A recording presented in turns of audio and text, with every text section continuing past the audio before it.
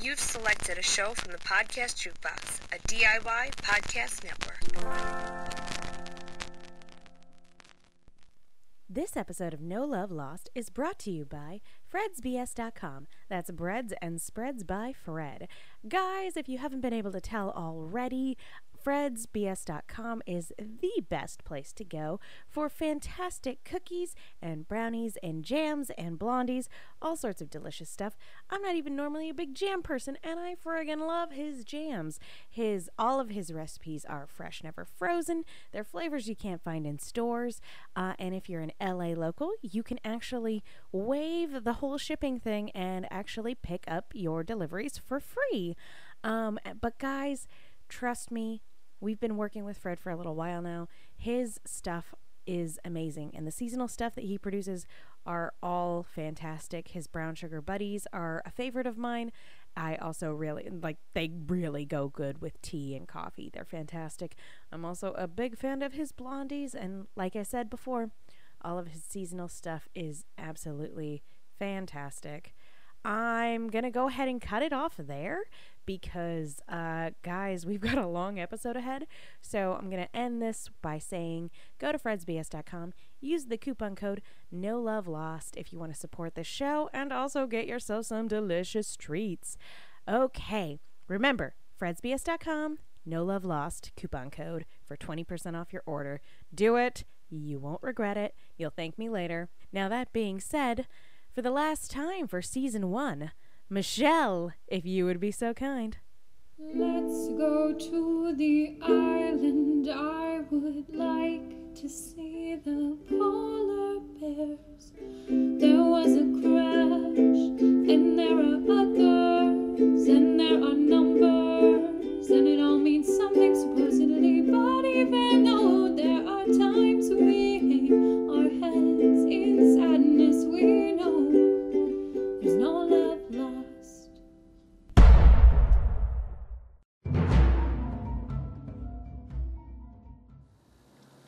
We had to go back. Did we, though? Did we? You know we did. I feel like that's debatable. Welcome back to No Love Lost, the podcast where we break down episode by episode the hit ABC series Lost. This is our Final episode! Oh my god! Well, it's been such an honor getting to talk to the show about, No. this amazing show that only lasted for one season. Just like Heroes! How sad and tragic. I'm with you on Heroes. Heroes only lasted one season, but Lost lasted 6 strong seasons, and we're at the end of No Love Lost's first season. You couldn't finish that sentence without a drink in your hand. I just want the listeners to know. Let me tell you what, we have poured ourselves tall glasses of whiskey tonight because we've got a big one to dissect. I'm Will Link. With me, as always, Megan Salinas. Hey, everyone. And we are going to talk about Season 1, Episode 23 and 24, Exodus, Parts 1 and 2. Part 2 being a 2-hour episode. Because that's not how it's numbered on Hulu at all. I have it in my thing. DVD, right? Yeah, I have it on the DVD. It's Exodus Part 1, Exodus Part 2. Which I believe is how it aired. Yes, but I do know in other places where you stream it, it's Part 1, 2, and 3. Yeah, I can't... I don't know if it's on Netflix, but if you stream it on Hulu, it is definitely broken down as Exodus Parts 1, 2, and 3. And at that point, I was like, oh, well, how are we going to cover 3 episodes? Because my thought was, when we did the pilot, we did Parts 1 and 2. Yeah. So let's just do Parts 1 and 2. Exodus 1 and 2. But we're like, oh, yeah, Exodus Part 2 is 3 hours. As I popped in my DVD and saw, oh, okay, this one's going to be a long one. But you knew it was going to be a big one when you saw the credits. It is written by Damon Lindelof and Carlton Cuse, who are the two, any important episode. They're the ones responsible for this. Damon Lindelof, possibly one of my favorite writers of all time. After we're done with this, we're going to get into a whole breakdown of the movie Prometheus. What? And I'm going to explain No. why I like it. No. Don't make me do it. And it's directed by Jack Bender, who has directed. Perfect. He directs. You know, he'll go on to direct the finale, and he directed the most episodes of Lost. And you know, it shows. He's a very competent director, and that's not the first time I've said that on this show, because his work sort of speaks for itself. I do want to point out, real quick, I should have talked to you about this off air, but there was a little bit of Lost news sort of circulating today, or more like gossip. It's sort more of gossip. circulating around. Do we want to wait to the end of the show to talk about that, or should we tackle this like right at the beginning here? You know, I was about to say we should hold it as a tease for the end, but the fact is we're going to talk about so much stuff we're probably going to forget. That's why, like, we were talking about the episode itself off air, and I forgot to bring up the gossip. There was a little bit of news today that the head of ABC said that they would welcome a return to Lost. They would want more Lost. And even Carlton Cuse was saying that he wouldn't want it to be the same characters if they did this. I went to reach for my phone to pull up a piece of news, and I realized that I purposely left my phone over by my purse because fine. I thought it would ring. We've got the gist of this. Well, there was a specific tweet I wanted to bring up. Quick, banter for a second. I'm gonna go grab my phone. So yeah, why, all of a sudden I've lost the ability to banter. But yeah, so they're talking about, they reboot everything. They rebooted Roseanne. That worked out for Oh ABC. my God. So, Yeah, but I mean, it kind of did because they did the Connors. ABC would love Lost to come back. Who would love Lost? And if Lost I came would back, say that would add another season to this podcast. Of No Love Lost. What? There was a specific tweet, and I'm going to look at it, because it was one of the writers talking about it. Because, like, this isn't the first time these sort of rumors have popped up about rebooting or redoing the show in some way. Yeah, and I mean, it is the kind of show that you could do the Lost World, not Jurassic Park, with other Although characters. we should totally have an episode about the Lost World Jurassic Park. You find that tweet? It's a little further down. Nothing more exciting than Podcasting, listening Listen to a host Megan scroll through Twitter when everybody wants to hear. I retweeted a lot of things today. You have a lot of Twitter activity. I do. It was more like I passed it and then kept going. So what I wanted to ask in terms of like discussion, because like the whole reason I wanted to talk about this was because I wanted to get both of our takes on what we think, if it were to happen, what would the ideal Lost reboot look like? Would it be a continuation of the story? Would it be something completely different with brand new characters? Would it be like what they tried to do with Heroes, where it's mostly new but old characters? I think you come would back have to in? have mostly new, but I think you would need some of the old characters. Now, there's this idea, at the end of Lost, Hurley is going to be, the new Jacob, basically. And I think that it wouldn't be bad if you brought him back. If you brought him back, though, you'd have to bring Ben back.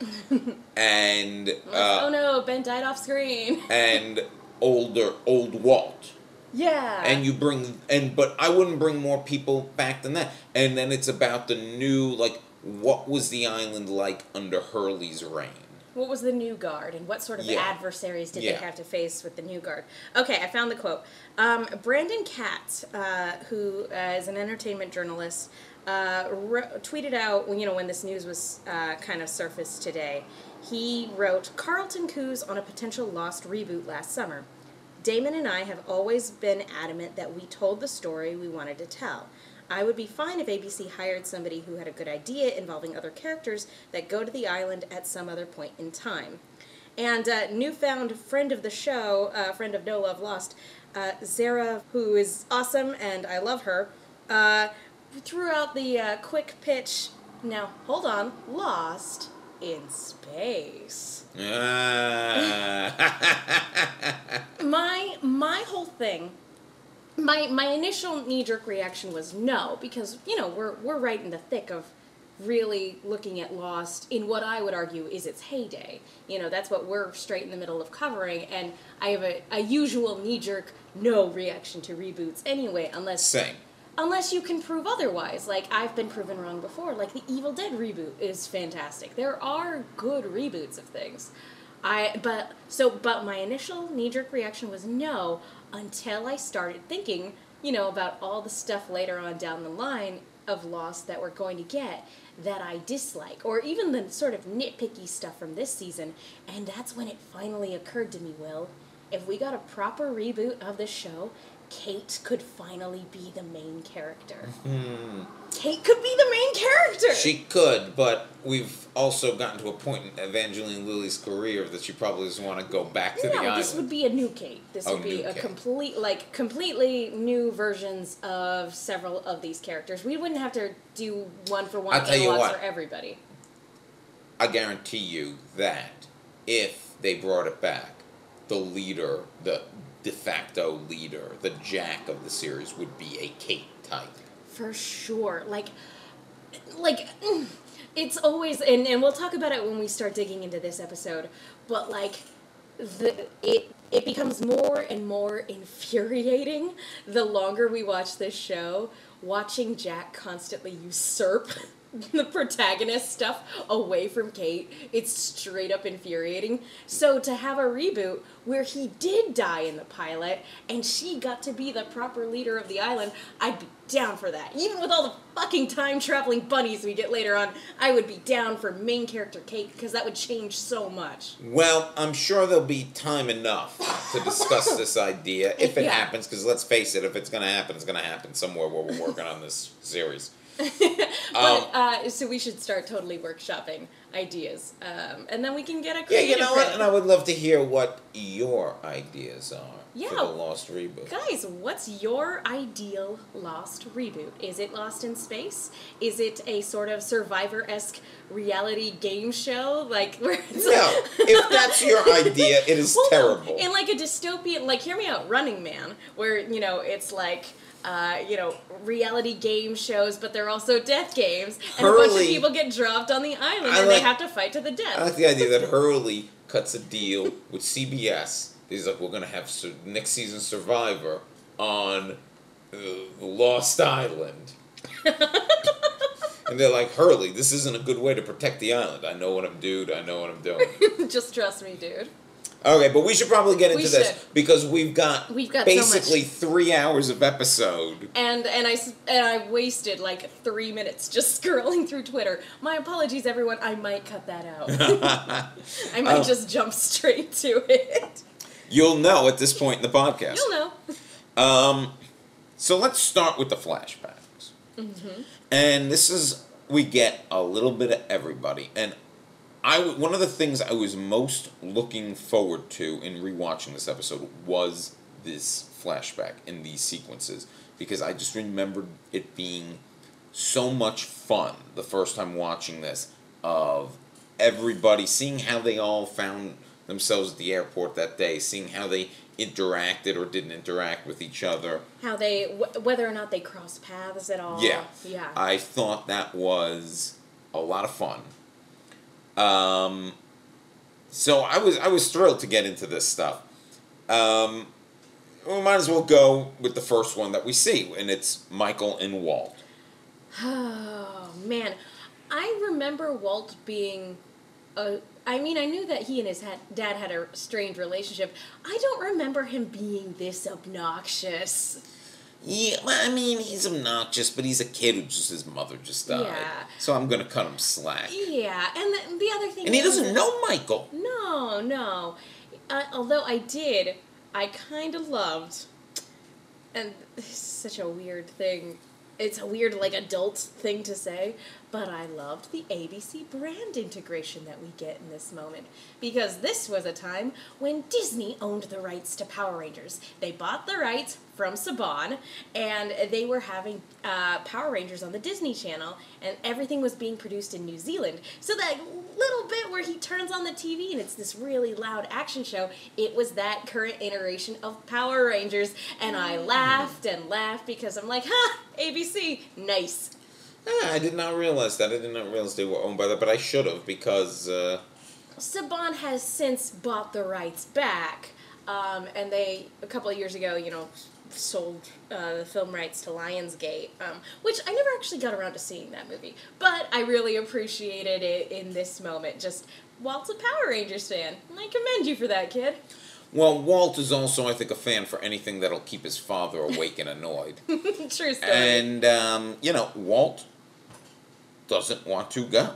He is very defiant about it. He's running out the room. To the point where he's yelling at strangers, "You're not my dad! You're not my dad!" Which is like, okay, it's really bad when, a parent is trying their best to keep their kid under control, but it's even worse when they're like, "I don't know this person." It's just like, yeah. You know what you're doing, you little brat. Yeah, but it's also this weird situation where it is his dad. Yeah, it is a stranger. But it's not, it's also a stranger.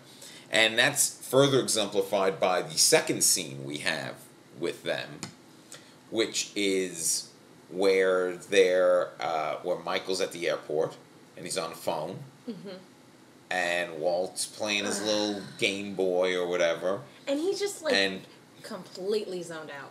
And Michael is just basically on the phone with his mother, being like, "Can you watch him? Can you take care of him?" Yeah, I've got to be at work at 5 a.m, And I get it, because this is not anything he's not signed up for. He's not equipped to handle it. He was several years ago when he was happy, when he was so excited to be the best father in the world. Like, he was equipped at that point in time, but fucking Susan took that away from him. So, hey, look, and they talk about it later in the episode. On the book, he basically says, like, your mother took you, and that's what she thought was best. And he did exactly what anyone would do in that scenario. He had to move on. He had to move on with his life. So when he yells, "This was never part of the plan," it's not that it wasn't at one point in time. It's not like he, was a voluntary absentee father. Like, if he could have been there for Walt, had Susan allowed it, he would have been. So it's, you can't really be mad at him for moving on when she strong-armed him like she did, but, like, at the same time, it's like, this isn't a good situation for anybody. I'm looking down at my notes right now. I have written them, so many of them, and so microscopic. I'm going to lose such track of this. Wait. Did you put all of your notes for all 3 parts on one piece of paper? Yes. Oh, dear. Oh, no. That was a mistake. So, anyway, I was determined to, I could fit it all. So I wrote everything twice as small. I was going to say, it's kind of funny if you look at the top of the page, there is larger font, and then it progressively gets smaller the longer you write. So that's basically, Walt hears his father saying this, take this kid away from me, basically. And, Michael sees that he sees that, and then he has to get him more batteries for his Game Boy. Meanwhile, we got Jack. Jack is at the bar, making Daddy proud. I loved this. I loved it when it aired, and I love it now. Well, this was interesting because Jack's sitting at the bar, and this woman comes up to him. Character Ana Lucia, played by Michelle Rodriguez. Hell yeah, it is. And Ana Lucia asks, what was they yelling about? But she knows, because she heard, and she starts asking him questions about drinking, questions about being married, where we find out he's not married anymore. Oh, man. He fucked up. He did so bad. And and they start, at first it's I wouldn't say combative, but they're two definitely, like she's got a little bit of a wall she has to break through in this conversation initially. But there's there's a flirty combativeness to it. They're two very strong personalities, and not to get too far into what we'll see in the future, but this is a really good scene for establishing that they are sort of on equal footing in terms of, like, not necessarily, you know, because he's a doctor, but, like, you know, she's also not going to just acquiesce to whatever the doctor says. Now, Michelle Rodriguez as an actress is, like, I saw in Widows, liked her in that. I've liked her in so many things. I was never a fan of the Ana Lucia character. She was always a Interesting. character that bothered me. But I remember the first time seeing her in this scene and knowing, like, I'm like, oh, interesting. like knowing who she was. Like, is this going to be like a T-1000 situation where, like, we never see this person again? Or But maybe. I assumed that we wouldn't be introduced to a known actress in the finale of the season if she wasn't going to come back in some way. And she mentions about how she's sitting in the tail section. She's sitting back. in the back of Yeah. the plane. And that's going to come into play next season when we get into the tailies. And the other thing, I'm very curious to see if on a new viewing, whether I view her character differently. And I'm going to see if, knowing her fate, if I view her differently. Like, if I'll be more on board from the beginning with Ana Lucia. But I was never a fan of Ana Lucia's character. There's, not to dip too far into what we'll be discussing next season, but there's always seems to have been some contention about whether her character's arc was planned or if it was course correction. Especially with, you know, the tabloids and everything like that, that a lot of people viewed it as course correction. I recently watched a retrospective that was like, well, actually look at it, like, and look at some of the behind the scenes stuff. This feels more like the end to a completed arc than it does for, like, a lot of send-offs for other characters. Yeah. So, And I also buy the idea that Michelle Rodriguez was never going to be on the show Forever, for long yeah. because she does have a movie career. well, right around the time, I you know, it will be interesting, again, like, revisiting this show, how I view Ana Lucia, because, in all honesty, I don't remember much outside of the fact that it was Michelle Rodriguez that was cast, and this initial introduction, and then, you know, her send-off. I remember her being a stern foil to Jack Yes. in a lot of And ways. she's very controlling. Yeah, And so... Jack can be controlling. And I'm not always crazy about Jack. Jack is not... Like, by the end of the series, I'm like, okay, I'm rooting for Jack because, you know, good versus evil. But I've never been a big Jack guy. He's hero by default. Yeah. Not because we chose him. But, like, I don't ever really remember disliking her. If anything, I was only mildly frustrated at stuff the writers did later on. Not nearly to the extent that I got frustrated with Kate's sort of story arcs and, you know, them not knowing what to do with her. But I remember her time on the show with a lot of fondness, because at the time I was still in high school, and one of my friends gave me the nickname Michelle Rodriguez, because one of my Spanish classes, like, I was arbitrarily, like, assigned the last name Rodriguez, and my friend... That seems weird. It was, yeah, it's weird. Especially because my last name is Salinas. It's weird. But also this person, when we first met, could never remember my name, so she kept calling me Michelle, and I'm like, not my name. So it sort of became an inside joke, and eventually she started being like, oh, hey, Michelle Rodriguez, what's going on? So when Michelle Rodriguez came onto the show, I was like, aw, yay, I love her. So, you mentioned Kate. Let's talk about Kate now. Yeah, we fill in some holes. Now, was it it was just a week ago. It was just in the last episode. Yeah, it was just the last episode. Where we sat down and we drilled into this going, this makes no sense. Why would this thing at the site of the accident... Because we couldn't remember. Yeah. In fact, we couldn't even remember whether she took the plane and that. And we had a little bit of a debate about that. How did it get from the site of the accident to the inside of a safety deposit box? That makes no sense. Who would do that? His wife wouldn't do that. Like, I don't think the cops would do that. That makes no sense. And here, I think, like, the writers preemptively knew that they were going to have a bunch of fans on the internet going, how does the plane get from the end to the inside of a safety deposit box? So they explained it in the next episode. Because it's also not that guy. I mean, it's basically the U.S. Marshal was using the little plane to taunt her.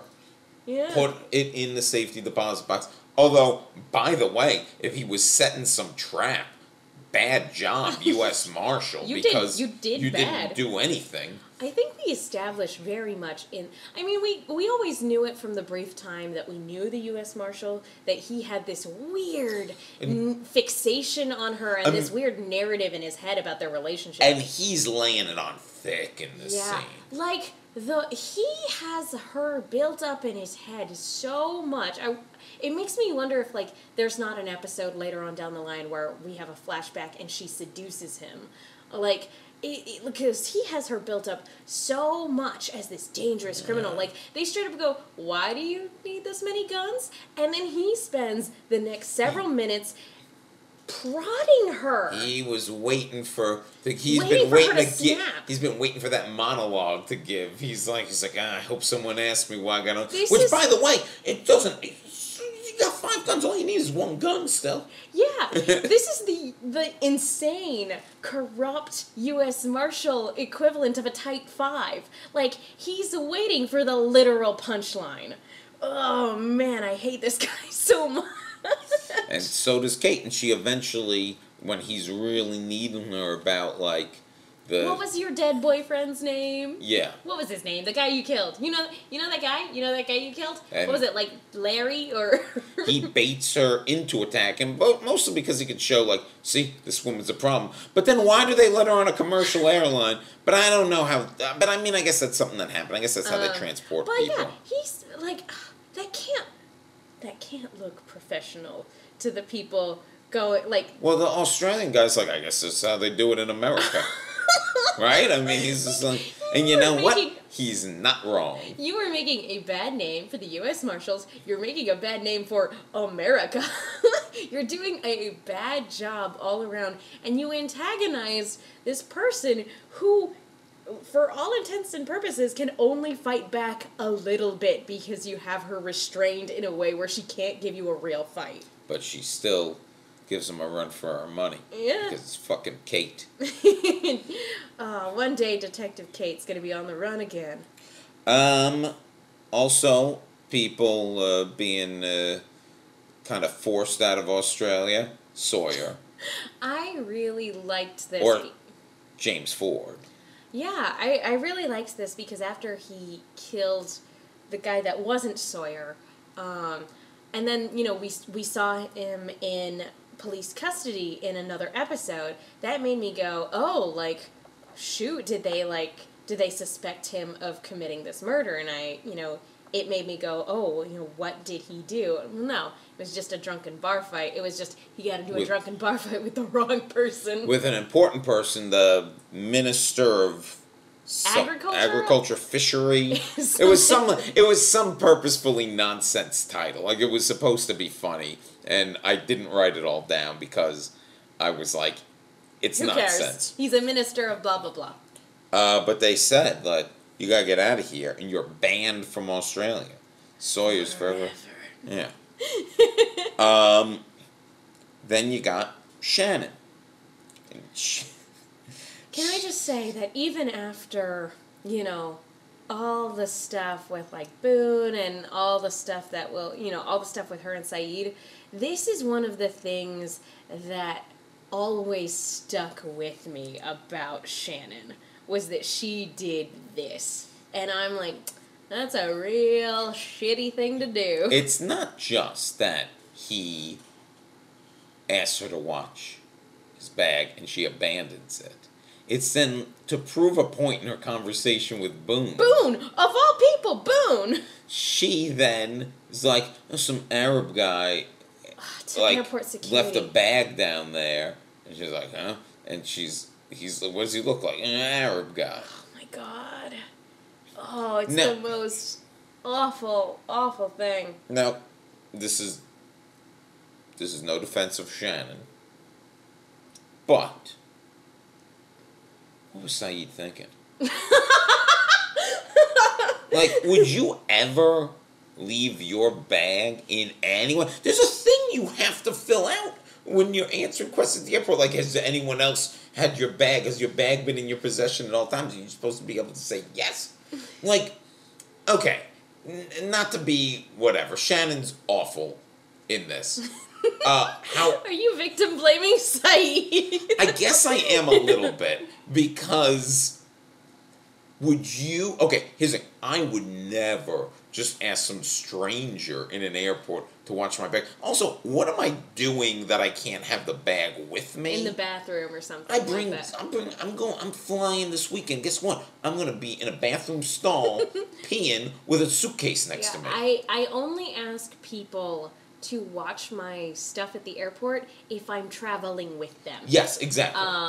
Otherwise, like, it's awkward, and it's definitely Yeah, not I don't great. trust anyone. But you bring your stuff into the bathroom, or you check your luggage. Okay, and One now of the two, This or next both. this next part is unfortunate, but also Saeed is very intelligent. He's a smart guy, knows what he's doing. He should be well aware of the political climate that he is also traveling He in. was just on a secret mission infiltrating terrorism. Saeed, what the fuck you doing? What are you doing? Why did you leave? Why did you think it would be okay to just leave your bag with anyone, let alone the clearly vapid girl, American girl? Now, see, I had a theory about this, but it completely falls to pieces when you think about where he's going. Like, because at first I was like, oh, Saeed has found, we know that Saeed and Shannon, engage in a relationship when they get to the island together. I was like, maybe he saw her at the airport and was like making an early pass, like, oh, hey, pretty lady, could you please watch my bag? Like, Yeah, oh, but that he's would be going so to find helpful. Nadia. But yeah, that's the thing. That theory completely falls apart when you remember, oh yeah, no, he's flying to go meet his long lost love. If that's the case, literally the only thing I can think of is that he's so distraught about his friend's fate that he's not thinking clearly, or he's so happy about the notion of finally getting reunited with Nadia that he's over the moon stupidly happy. I'm so excited, I'm going to let everybody watch my bag. As I skip off to the kiosk to go buy headphones. I don't know. Then we got Sun and Jin. And we got a nice little scene where... Again, confronted with so much racism. Well, they're being made fun of in their relationship in the way she's kind of doubting on Jin. Yeah, setting him up with the napkin and bringing the food over and everything. And this obnoxious American couple, they're making some comments like his real memoirs of a geisha come to life and things like that. And the thing is that we know Sun understands everything they're saying. She knows. And when Jin walked away to go to the bathroom, I couldn't remember if she said anything to them, but I was like, I totally thought she was going to turn around and be like, hey, go fuck yourselves. But she didn't, and No, I and get it it. doesn't- You want to keep your cover. I get Yeah, it. it doesn't make sense that she would have, Well- but I so wanted her to. Yeah, I really wanted her to ask, oh, excuse me, do you know where I can get more napkins? It didn't have to be, as rude as, oh, you guys are racist dicks. But, something to show, hey, maybe you should check your privilege and your preconceived notions of who I am and what my journey's like, so, bye. Also, I'm never one to complain about little minor continuity or logic errors, But for whatever reason, and this never bothers me, and it's in every movie and TV show, but for whatever reason, it was so apparent that when she came over to the table with the coffee that there was nothing in that cup. Like, that never bothered... I mean, because that's the thing. In movies, there's never anything in the cups. And you could tell sometimes by the way people are holding it and stuff. And this was the most... She was, like, putting that lid on the cup that it's like, oh, it's clearly... There's nothing in there. Empty. It's clearly completely empty. The thing I was sitting down wondering was, I was like, is this before or after she decided to stay with him? I assume after, because they're probably through security at this point. But I sat there and I was like, if this is, like, right after she decides to stay with him, then that's just, like, this is just like being prodded with a needle. Yeah. Oh, man. Because she's like, I could have at the very least been away from this airport, away from these awful people. But then we have Jin goes to the bathroom. And, like, as awful as it is to watch this microaggression against Sun and Jin from these two entitled people, I will say that it acts, much like a lot of Sun and Jin flashback stuff, it acts as a nice inverse for what we're about to see. Yeah, which is Jin goes to the bathroom, and first he's having this somewhat innocent encounter with this guy who's like, pass me a paper towel, and Jin doesn't know what he's saying. The guy's like, oh, sorry, I didn't realize you don't speak English, and then he gets the paper towel, but then he starts speaking Korean. Yeah, what a great inverse of what we just got. And not only does this guy speak Korean, but he works for Jin's father-in-law. Yeah, and it's like, we know you're thinking of running. Like, don't you Could you imagine how terrible it would have been for Jin if Sun chose to leave at that moment? Like, oh my gosh, there's no way that, her father wouldn't have just looked at Jin and assumed that this was all his doing, that it was some plan. Yeah. Oh, they would have murdered him so bad. So it's a good thing Sun decided to stay. And that then they got into a plane crash. Now let's move on to Charlie. Oh, but we should point out that what the guy wants is, he's like, you're going to go to California, deliver that watch. Yeah. Just like your father-in-law wants you to. Yeah. The watch currently being worn by Michael. That's right. Later in the episode, he gives Michael the watch. You keep it. I literally don't care. Which is a great symbolic moment. Yeah. So, Charlie has gone on some kind of little bender. After his brother rejected him, which makes sense. And he's with some junkie girl, and Charlie's he's searching the room to find just a little bit more heroin. And the girl's like, oh, can we do like a bump? Can we do it? And he's like, nope, couldn't find any. Must have done it all. And she knows. He's lying. Junkies know junkies. And she knows he's lying. They understand the lies. Yeah. Yeah, because she would have lied about the same thing had she found it. And they get into a fight over it. This was uncomfortable. Yeah, where he clearly, it's gotten to the point where he's saying he doesn't have any, but he's clearly holding it in his hand. Yeah. And she's just trying to get it, and he's desperately and eventually succeeding of not releasing his fist like he's got it in there. And she even calls him pathetic. Which is, she's also, stones at glass houses, Yeah. But, this was so uncomfortable. Just, they're seeing two desperate people fight over the last bit of heroin. It was super uncomfortable. I'm gonna...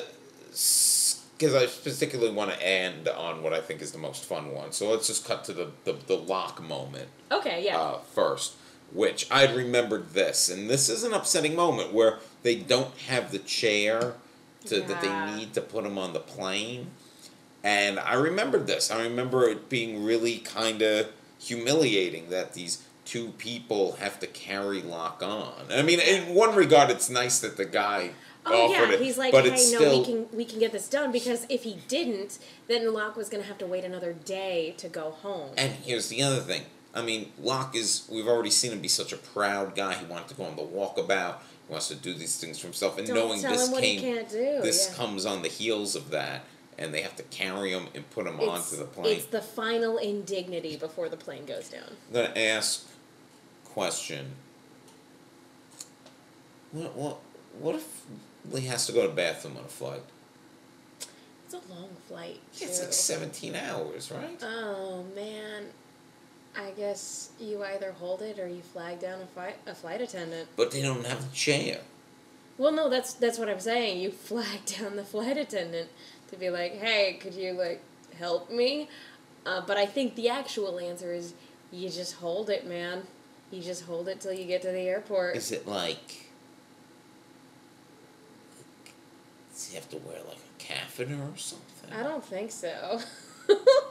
He's not on dialysis. I don't know. I'm just thinking, does he have to, I don't know. I think I so. was thinking about this, which is terrible, but No, I mean, it's a legitimate medical question. If somebody is incapable of getting up and going to the bathroom, it's a legitimate question, I think. Doctors call into the show. Hey, Jack, let us know. You know who doesn't get an individual moment? Claire. I mean, we see her on the plane, boarding the plane. But yeah, and we don't get a she's lead-up scene. a pregnant woman, and we see Arts Huh. I guess... help her with her bag, Ernst. I mean, I guess because her story had such a rush lead up to the airport, I guess it wouldn't have been super informative. It's just oh, okay, she's... Maybe it would... Or maybe something got cut. I bet you there was. And then... Especially because of what the episode focuses on in regards to Claire's story. It does seem weird to leave her out of the initial lead up to the airport, because you could show the contrast between wanting to give the baby away versus give me back my baby. That is so weird to leave her out. Interesting. So anyway, the best one, and the one I was most excited to watch, the one that I had remembered the most, is Hurley's. Hurley! And Hurley, oh man, Hurley's is so much fun. Hurley, it's the perfect example of his bad good luck. Yeah. Because, strangely enough, his good fortune is doing everything it can to keep him off the plane by sending him all of these bad things to keep him from the airport, and he has the misfortune of hopping onto the plane anyway. There's a power outage. Then he can't get, so he's running late because his alarm didn't go off. Then he can't get on the elevator. The elevator's packed. Charlie's on the elevator though, and he has to run down the stairs. Then he has to get a car. He gets the car. It gets a flat tire. Everything that is going wrong can't. He gets to the airport. He has to buy an extra ticket because a man of his size. And what is it with the personnel at the Sydney airport? Because there's that whole debacle with Jack going on inside, and then this person being like, do you want me to weigh you, sir? Yeah, she is the worst. She could care less that he's trying to get back in time for his mother's birthday. And, again, it's like she doesn't have time to dance around his feelings, because she's like, oh, do you want me to weigh you here and now in public? In front of everybody? That's what's happening. You're undermining my authority right now, so I'm going to shame you publicly. Is that just the Australian way? Then he's at the wrong terminal. Then Hurley, you can't cut the line. You can't cut the security line. I'm sorry. No. You can't do it. But he tries to cut the security line. Then he finally gets a scooter. He gives a guy, how much money does he give? $1,600, I think. $1,600 to, yeah, in fact, yeah. It's right in front of me. He gives this guy $1,600 so he could get his scooter. And he used the scooter, and he gets to the gate just as they close the door, and he basically begs to get on this flight. Because It's his mom's birthday tomorrow. He has to be home for his mom's birthday. And Aww, Hurley. they were able to get him onto the flight, and he picks up the woman who works there, and he spins her around. Hurley moment. Picks her up. Ah. Like it was very reminiscent of when he hugged Rousseau. Yes. Where it's like it's this genuine moment of human warmth, and you're like, aww. And then he gets on the plane. This is also this great shot I love of when they're showing everybody board the plane, and Walt looks up and sees Hurley walking by, and Hurley gives him like this like kind of thumbs up with his tongue out, like it's like a weird like look he gives him. But Walt likes it and makes Walt laugh. Because Hurley's a presence. Not just because of his sons. Like, he is a presence. Like, he is a joyful presence into anyone's day. Like, warmth is one of the words I keep coming back to when I talk about Hurley. Real quick, that we should say. Yeah! So the Talking numbers, about the Easter eggs! the numbers are all over the Hurley scenes. Hurley's hotel room is 2342, which of course are 23 and 42. When he gets a flat tire, his car's speed drops from 42 kilometers to 16 to 15 to 8 and to 4. It's hitting all the numbers here except 23. But that is the temperature in degrees in Celsius on the dash. So it gets all the numbers. He runs past a team of soccer players with the numbers 4, 8, 15, 16, 23, 42. I think this was the only one in the episode where first time watching it I noticed it. Notice it, yeah. That's the only one. We already mentioned the $1,600 from the by the scooter from a man wearing a Crazy 8 hat. And when he arrives at the gate for flight 815, it's revealed to be gate 23. So the numbers are all over the place. Okay, now that we're 45 minutes into this episode. Oh my god! I'm sorry, I shouldn't have taken up so much time with news and gossip. No, it's okay. This was going to be long. Back on the island. Ooh, tell me about the island, Will. The others are coming. What? The episode begins, part 1 begins, with Rousseau making her way into the camp. And she basically says, the others are coming. There's nothing you can do about it. They're going to kill us, or you got to run and hide. Yeah.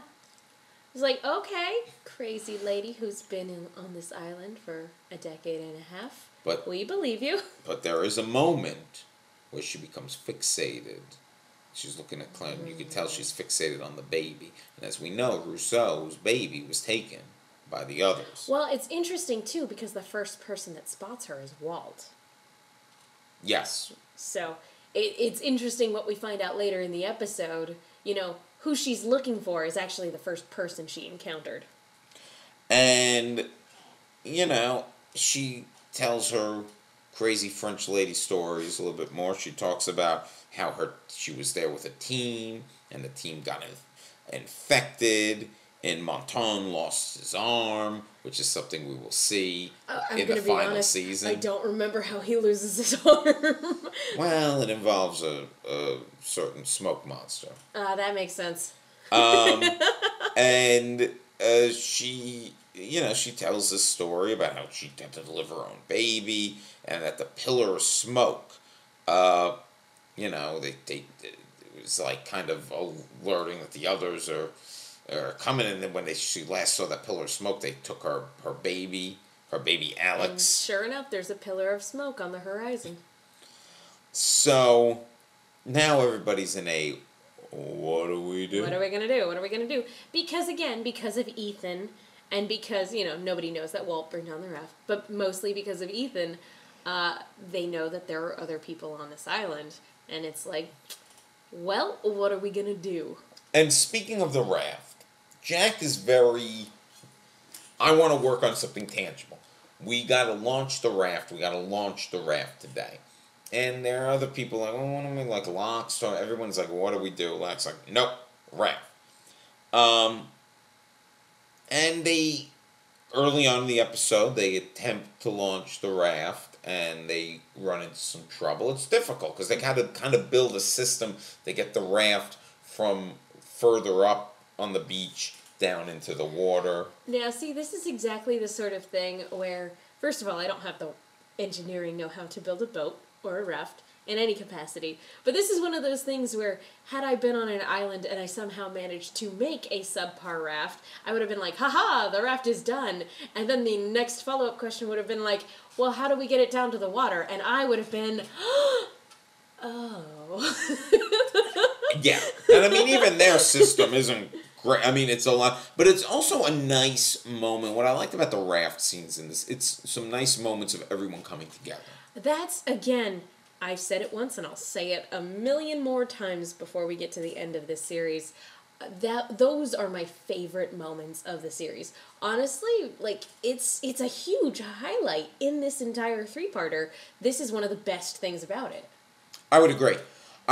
And the actual, I mean, we'll get to it in a second, but the actual launching of the raft is a very, it's another, if there were the two things other than, well, that's not true. There's a lot of memorable stuff in this episode because there's a great death and there's a lot of things going on.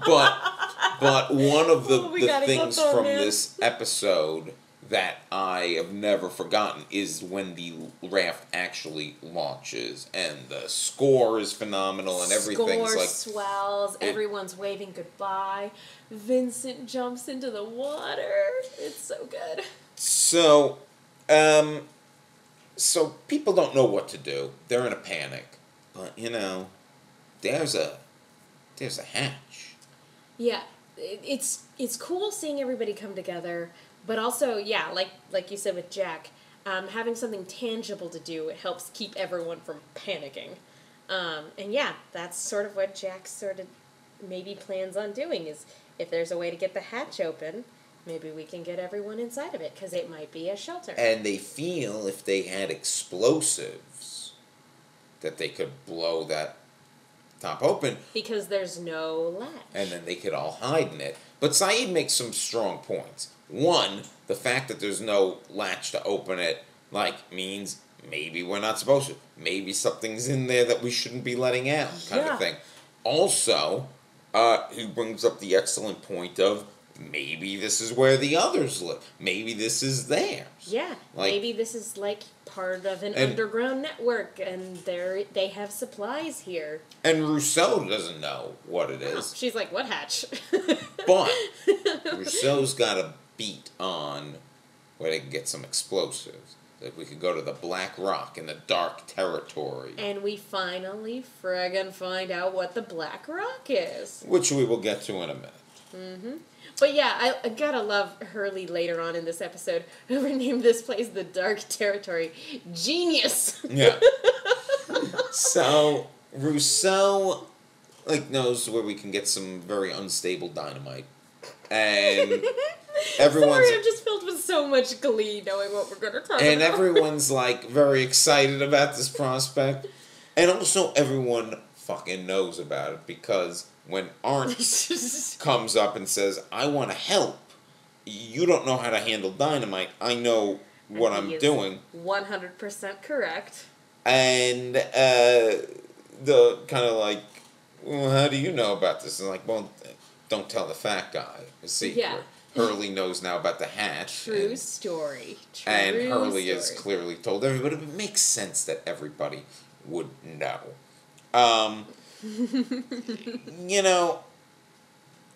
Do you think there was at any point in this, because Arndt became such a prominent character in these last couple episodes, do you think there was any, do you think they were ever trying to misdirect us that he could be an other or something like that? I mean, that was a possibility, because, you get like we were talking about with notable actors, when Ethan was there, you see him pop up in a lot of places. It's the same with this actor. I feel like I've seen this actor pop up in so many Daniel television Roebuck shows. is in. He pops up in everything. He played Jay Leno in that Late Shift movie. As a young actor who's in The River's Edge, which he's great in. Yes. He's in a bunch of television shows. So when I was first watching this and I saw him, I was just like, oh, that's that guy I always see on TV. So I figured, oddly enough, I kind of figured he was just going to be part of, like, a regular part of the show now. Like, it was still early enough to introduce people who had been there all along without it being weird. And Nikki and Paulo. Yeah, and, and Arntz is a great character. Yeah. He's a lot of fun. And he's one of the few people that can put Jack in his place, which is always so fun to watch. But you know what it also is that Arntz is presenting Jack with science knowledge. Yeah. And Jack He's is a man of science. I know what I'm talking about. So they're like, we need to get and hide in that hatch. So now this is where, and then we could kind of explore each of these separately. This is kind of where... Because this is where things branch off a little bit. And there's actually a third branch off that we'll kind of maybe do because I feel it's kind of like a C kind of story. like a U. Yeah. It makes a weird shape. But they decide we're going to go into the jungle and we're going to get these explosives. But we're going to go, and that means we're not going to be around when the raft probably launches. And you get a couple of great scenes here. One being the Jack Sawyer scene, where Jack brings Sawyer a gun and gives him a gun and is basically like, you might need this. Yeah. And Sawyer, who we know had figured out that the man he'd seen in the bar was Jack's father, he basically tells him a story in his very Sawyer way of a man he ran into, had a son, and it's really like, it's everything Jack needed to hear about where his father was at in terms of their relationship. Yeah. That the father didn't blame Jack for anything, but also knew Jack blamed himself. And it's the exact conversation Jack needs to hear to get closure on yeah, the relationship. and to feel kind of forgiven for their relationship. Well, and what's great about it is, as we pointed out, when we were talking about Sawyer's flashback episode where this happened, Sawyer holds on to that information because, again, he's a con man, and he hangs on to that because it's like it might be useful later. When Jack gives him the gun without asking for anything in return, it's a legitimate, here, you might need this, good luck. Yeah. Like, it's a genuine, it's a gesture free of reciprocity, which Sawyer doesn't get very often. He can grift people out of things, he'll wheel and deal them. Very rarely is he given something without being expected anything in return, and that's what Jack is giving to him right now. And the fact that it's a gun, too, says a lot of trust. It says a lot about how far they've come in the 1 month time that they've been here. And so Sawyer, in a very Sawyer fashion, is like, okay, the doc gave me something without expecting anything in return. I'm going to give him something. I'm going to give him this one for free. Now, I'll let you choose. Okay. Do you want to go raft, or do you want to go hatch? Let's knock out the raft first. That's what I was leaning towards. So Okay, I'm glad cool, you said cool. it, there's also, leading up to the raft, we have these very nice moments, little things here. One, Kate has, of course, decided to go off into the jungle because it's a very Kate thing to do. She hates goodbyes. And, she's looking for Sawyer before they go. Nobody knows where Sawyer is. He's building a new mast for the raft. Stuff broke and Sawyer was getting scolded. Yeah. And then, not reprimanded, but then kind of brushed aside because it's like, hey, Jin and I work better together, even though we speak two different languages. But Sawyer was he was chopping down bamboo or whatever, and shirtless, by the way. Good times. And Let's drill down on this scene. Yeah. How shirtless was he, Will? he was shirtless to the point where there was no shirt I at guess all. that is the definition. Yes. So anyway, Sawyer, and there's that moment where you could see Sawyer's looking around, waiting for Kate to come say goodbye to him before they leave on the raft. But there are a couple other build-ups to the raft. He's like, any minute now. Freckles, any minute now. No? Okay. I'm just gonna keep chopping. No. Okay. Charlie is collecting messages in a bottle, Very sweet. which Very Locke sweet. is very amused by. And they're, and it is a nice idea, good messages back. It's a nice parallel to what Claire was doing earlier in the season, wanting to memorialize people. Like, it wouldn't surprise me if it was Claire's idea and Charlie was enacting it. So he's collecting messages in a bottle, take with him. Walt has a very nice scene with Shannon, because Shannon's kind of been a broken person these past few episodes. I feel like we completely ignored her in the last episode. And so, like, the last time we saw her, she failed to take revenge on John Locke. And Walt can't bring Vincent on this trip. No, you So can't he's have a like- dog on a raft. It's a bad idea. No, yeah, that would not go well. And Walt is like, here, Vincent took care of me when my mom died. Maybe Vincent will take care of you now that Boone's dead. And you could tell Shannon is genuinely touched by this. Mm-hmm. And she's going to take care of Vincent. And in another world, say, in a rebooted universe of this world, I feel like this would have been the turning point in Shannon's character development in terms of, like, her needing to take care of something would have made her a better person. And maybe it does in season 2. I don't really remember. I just remember her dying and being upset by it. Yeah, well, whose fault is it that she died? Backwards talking Walt. I was going to say Anna Lucia. But backwards talking Walt. Was it Anna Lucia that killed her? Yeah. Oh, that's... I vaguely remember that now that you've said it. Okay. Pieces are starting to come together a little bit. And also... Oh, we forgot to give our spoiler warning at the top. If you don't know what this show's about already, I'm sorry. Yeah. And then we also have a moment with Jin and Sun where Jin basically says, like, I'm being punished, and I have to get off the sun. I have to save you. I have to get off the sun because I have to come back and save you. And I think, like, the Jin and Sun moments in this episode helped sort of put fuel on the fire for the hell and purgatory theories. Like, the idea that they're all on this island because they're being punished. Well, the conversation is had then again later. Yeah. Where Like, what he says sticks in Sun's mind. Sun and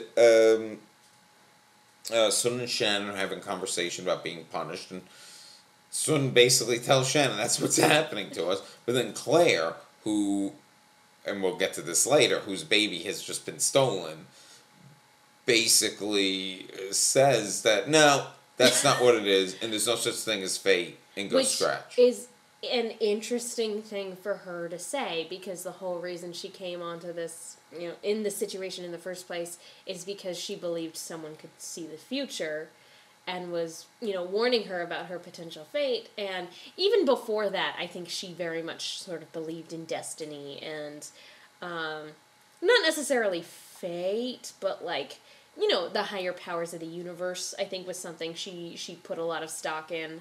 But now that her baby has been taken for seemingly no reason or for seemingly nefarious purposes, yeah, there's... it would be, like, her saying there's no such thing as fate is the equivalent of someone else saying there's no such thing as God, I think. Yeah. No, I see that. So, the raft launch happens. And Michael, Sawyer, Jin, and Walt, they start to sail off on the raft. Everyone's very excited. A whole bunch of people, Aw, nameless extras, are standing in the water waving. Waving handkerchiefs and... And Vincent does get away from Shannon because she's terrible at taking care of a dog. And she's really bad. he runs out into the water, but luckily he listens to Walt and turns back. And they all sail off to find a shipping lane and get discovered. And in the interim, Saeed has given him like kind of a radar To turn on every hour. Yeah, to find out, like to see if there's anybody. And there's a flare gun with one flare, so use it wisely, guys. Oh man, could you imagine the pressure? You only get one shot. Yeah, and we see it. We see it with Michael. So now we have like raft adventures for a little while. Sawyer, of course, is reading all the messages in the bottle.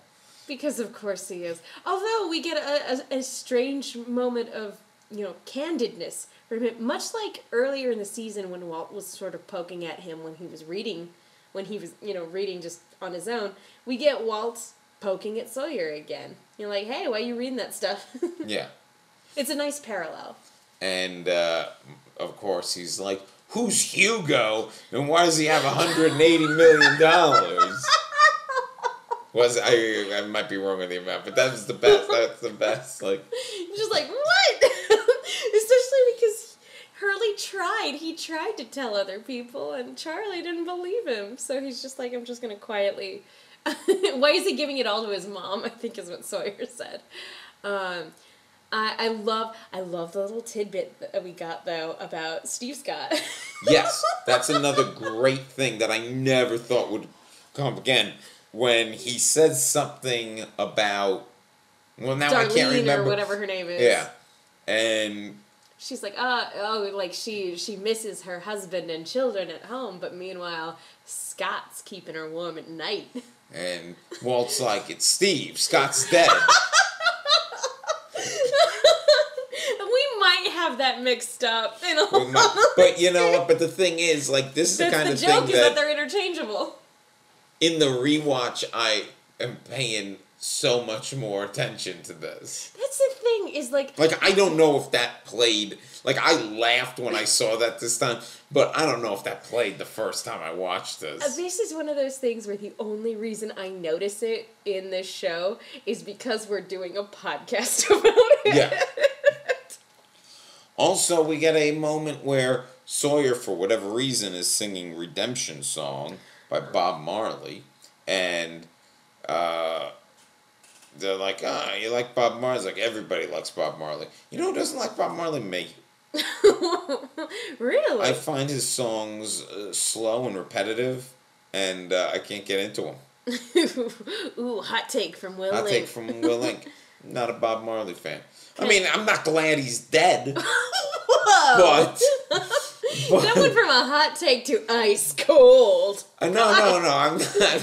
I'm just saying. I'm like, I don't hate him. His music's not my thing. It's one of those things where I don't think my parents listened to him when I was growing up. So, like, if you asked me to name a Bob Marley song right here and now, like, gun to my head, I couldn't tell you. Well, you could name Redemption Song. Redemption Song, and that's all I got. We also kind of get a glimpse of just how fucking big this island is. Mm-hmm. Like, they're like, oh man, this island's big. Because they're sailing, and they're still sailing past parts of the island. It looks like it's almost, like, as big as Hawaii. How would you ever miss this island? How has this place not been discovered?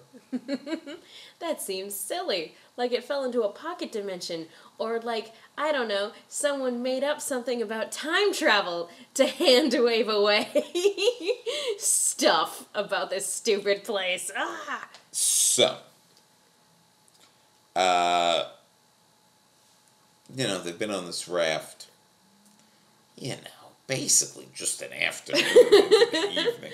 Like, it hasn't been that long. Not gonna lie, like, even just after an afternoon, I'd start to get nervous. There like, is... oh God, we're on the ocean. I'd be nervous 2 minutes into this thing. There is the moment where they hit a log, and the rudder comes off, and Sawyer has to... And at that Best moment... part of the episode. At that moment, it's like... What do you... He's got great form, though, when he dives. Oh, no. It's great, and Sawyer saves the day. He's like, look, I'm useful. I promise I'm useful.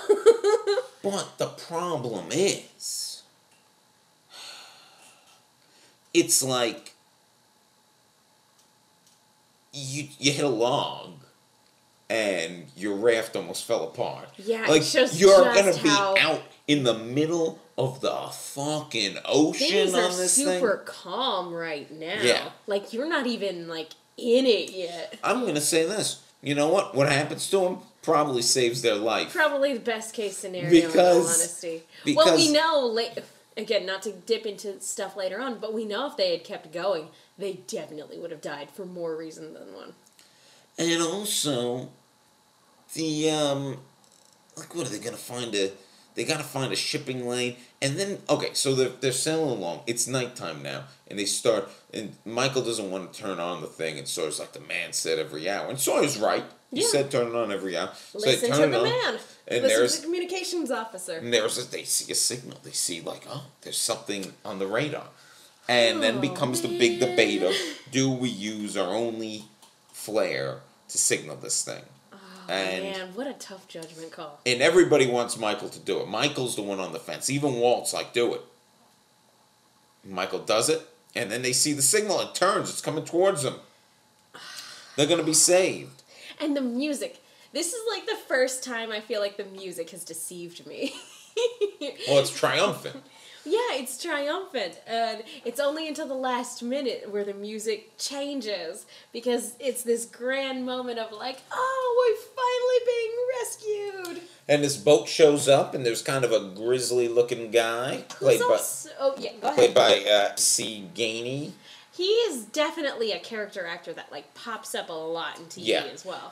At this point, I think I knew him best as the naked guy in the movie Sideways who chases after out the house chases after Paul Giamatti, and makes him a lot less threatening or more threatening. Well, also what makes him a lot less threatening is his character name, although we don't get in this episode, but it's Mr. Friendly. His last name is Friendly. Oh, he's such a dick in this show. Oh, man. But he's not doesn't... for some reason, I remember... He's a bad guy. Yeah, He's but I mean... bad guy, Will. Not all the others stay bad guys. Because of the show's weird way of framing them. He kidnaps a child in this episode and leaves several grown men there for dead, including the boy's father, left for dead. So they pull up bad there, person, and they're like, bad guy. They're basically like, everyone's like, hey, we're saved, yay. Yay! And he's like, this is a problem. We gotta take the boy. He does, a guy named Mr. Friendly, he does, put on a really fun exterior there for a little bit. Like, what are you guys doing so far out here? We're so glad we found you. In his head, he's sitting down and, maniacally chuckling. He's stifling an evil laugh because he's like, oh, man, I can't wait to turn this around on these guys. He could have been like, okay, yeah, just hop onto the boat.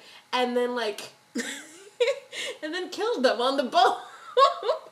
Or, Well, I mean, I'm about to say, I know they shoot Sawyer and they blow up the raft, but I don't think the initial, I think, if they could have just taken Walt, they would have just taken Walt, or if they would have just handed Walt over, but that was never going to happen. And Walt, but you're right, they could have just been okay, we're going to save you. We'll take you to save you, and be like, oh, pass us the boy first. And they probably would have done it. And they okay, son, you come on first. It would have been that easy. But no, this guy had to twist the knife. He had to be evil. He had to be evil about it, Will. He's friendly evil. Fun evil. So, anyway, they're like, we gotta take the boy. And it's like, what?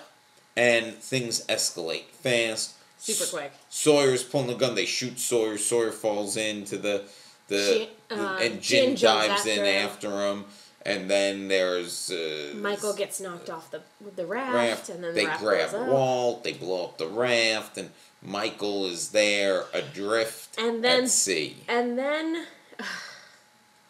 it's sad screaming Walt. because Jin and him had a really good beat together before this whole thing went down. When Jin's giving him back the watch, Michael makes a comment about like, hey, you got yourself, when he's going through the notes that Sun gave him to help him speak English a little easier. He's like, you got yourself a good woman, like, good on you, man. It was a good way of burying the hatchet and putting to rest all the sexual tension that had been between Sun and Michael. Yeah. It was a nice, beautiful sort of pin in that particular story thread where it's like, okay, we're going to move on, and the thing to focus on now is this friendship that's developed between him and Jin. And, yeah, him and Sun as well. It's a mutual respect sort of thing. And it's so sad to get that wonderful moment of, like, poignant, awesome, satisfying story development. And then we get this, Walt! Because that's all Michael is going to be for the rest of the show. Yeah, well, it's season 4. He's got some. That's all he's going to things be, do. man. But for season 2, that's definitely all he's gonna be. He's yelling Walt. Wow! Which now all I can think of when I think of like kids' names being yelled is The Walking Dead. Carl. Wow. Walt. I will say that, again, to the defense of this show for their decision to send Walt off in this way, even in this episode, Walt, the actor who played Walt, was looking a lot older than he was. Right? He looks He big shot up and- like a beanpole. Yeah, they should have picked like a fucking like Webster kid, who never grows up. I will say, though, and this is fine. What they do here is totally fine. It's a great cliffhanger for the season finale. It's what they end up doing with it later. Like I said, all Michael is Walt, and then Walt is not appearing in this series anymore. But it's not even the main cliffhanger.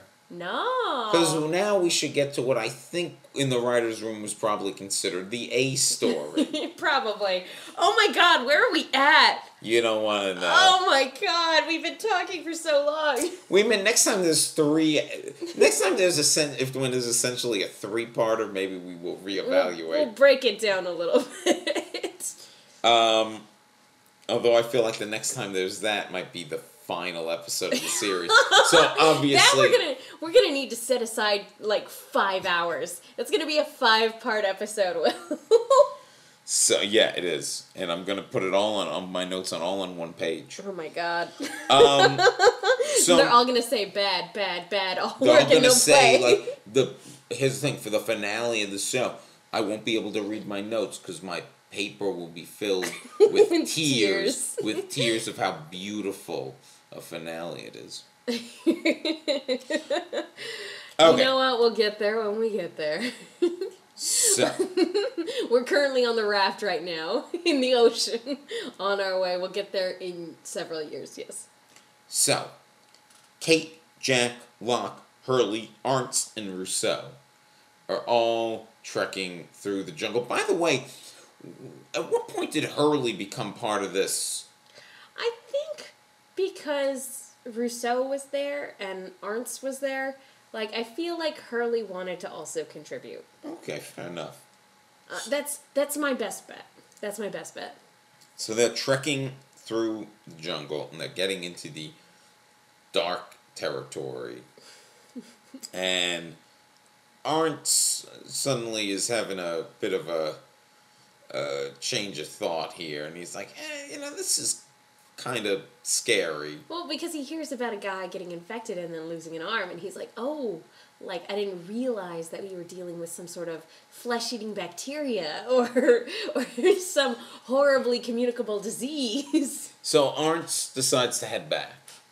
But that doesn't last long, because a little while later he comes running through the jungle screaming that he's being chased by the monster, and everybody kind of runs off. Everybody except Locke, who kind of holds Hurley there, and like, he's like, oh, it's going the other way. But Jack, Kate, and Rousseau all hide in some trees, and they kind of ask Rousseau, like, what is this thing? It's a security system. Like, basically... Which is an interesting way of referring to it. And not that... Not wholly inaccurate, yeah, I but was about to also say. purposely misleading. She's like, it protects the island. Which, it's interesting that she refers to it as a security system, because, I don't know, by any chance, did you happen to have headphones on when you watched this episode? No. I've got to tell you, and I brought it up when we went for Boone's episode, when he had that weird Vision Quest thing where you didn't see the smoke monster. It wasn't even really the smoke monster, but you didn't see the smoke monster, but you heard it. And I made a couple comments about the metallic sounds of the sound design. And I gotta tell you, dude, having headphones on during the sequences with the monster is kind of a trip, because, like... How would you describe the sounds of the smoke monster? Just like, having listened to it just on TV. I mean, it's kind of like, they're kind of like clicks or things breaking, kind of like, I sense the metallic or even like wood breaking, like, Yeah. like that. Spot on. What kept running across my mind is, like, I kept thinking that this would be sound design I would hear in a Transformers movie, but, like, not like the good Bumblebee one, but it was also not quite Transformers-esque. But it was so interesting to hear Rousseau refer to it as a security system, and then hear these metallic sounds again, because I was like, leaning into it, I was like, were they trying to make us think that the monster was actually a robot? Because what the monster ends up being doesn't match the sounds that I'm hearing. No. Like, it's certainly inhuman, but, like, it goes back and forth between sounding organic, like some sort of giant monster, and sounding like some sort of machine. I always wondered how much of that noise is... like, just the rustling and breaking of things in the jungle, in the and how path much of of it this is thing, the yeah. actual noise it makes. But because it definitely makes a noise itself. Yeah, I would love to talk to a sound designer on this series and be like, okay, what did the directors and producers tell you? Like, what does it say in the script? What does this creature sound like? And how did you go about making the Foley for that? Like, that would be a really cool discussion. So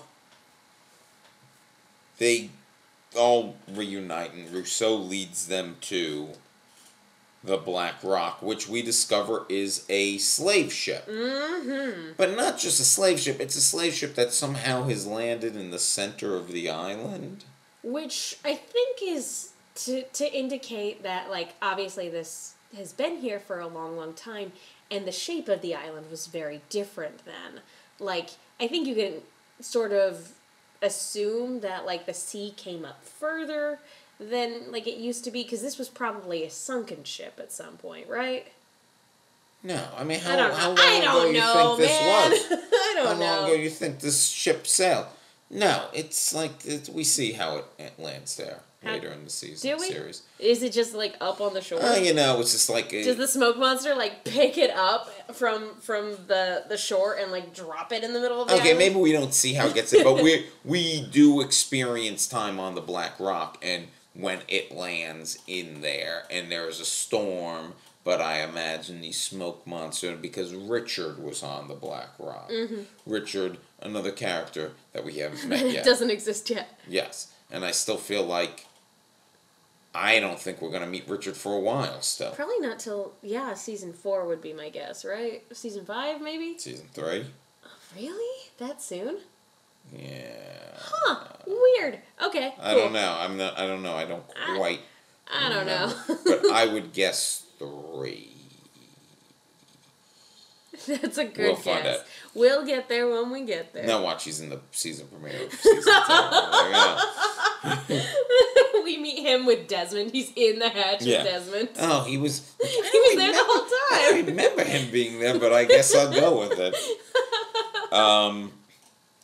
So Rousseau at this point is like, I'm out of here. I brought you to it.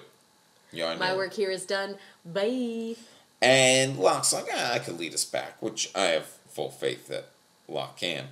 Between him and Detective Kate, yeah, they can make their way back. So Kate, Locke, and Jack go into the Black Rock, and Ernst and Hurley stay outside, which produces a great meta little scene where Ernst is basically complaining about how cliquey all the other people are, and how, there are like 40 other survivors on this island. We're not the only ones here, guys. And- we have lives outside of you.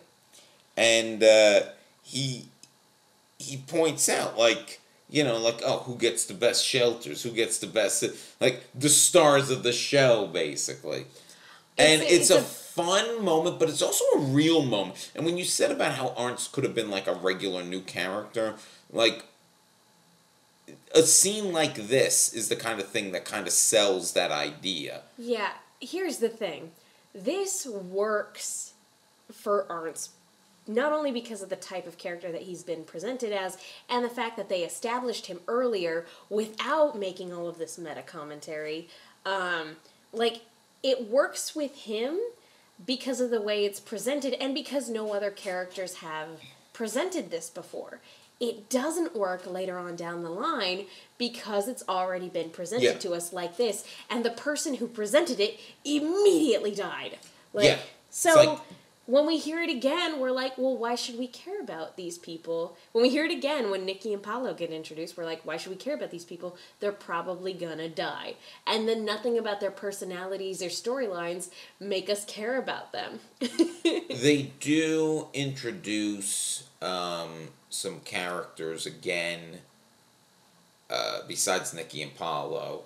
They do introduce some characters. And they have a tendency to all die the second they start die, complaining about how not everything's about you, Jack. Yeah. Not everything's about you, Locke. There's it's special. Well, you know what? In season 5, at the beginning of season 5, they were like, we're just gonna. There was a reaping of extras because they're like, oh yeah, there's still a lot of people on this island. We need to get rid of them. Which, yeah, literally, a guy is mid-sentence complaining about this very thing when he gets hit in the chest with a flaming arrow. Yeah. And it's such an insult, in all honesty.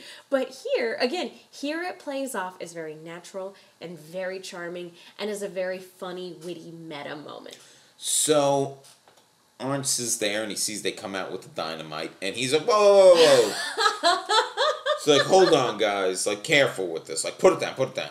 He's like, dynamite in 90+ degree temperatures is gonna sweat. It sweats nitroglycerin. Do you know what happened to the guy who discovered nitroglycerin? And he tells the story of the guy who... Which, that was one of the great things about Ernst as a character, too, is because he was a teacher, he had a great way of being able to tell a story and to impart knowledge onto the characters and the audience without it seeming forced or monologue-y.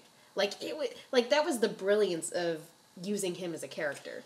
And, Ernst is like, here's what you gotta do. And we gotta, wet some, Kate Kate for lost her his shirt.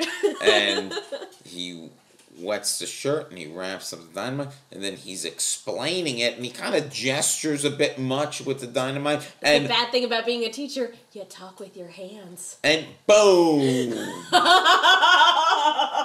Ernst explodes spectacularly. Best death in the whole series.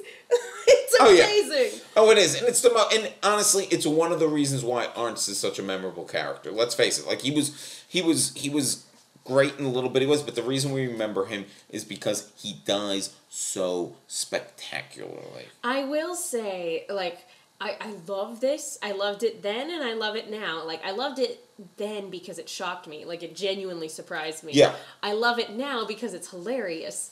And also, it is a good subversion of what we're expecting. It's a good way to keep the audience off balance.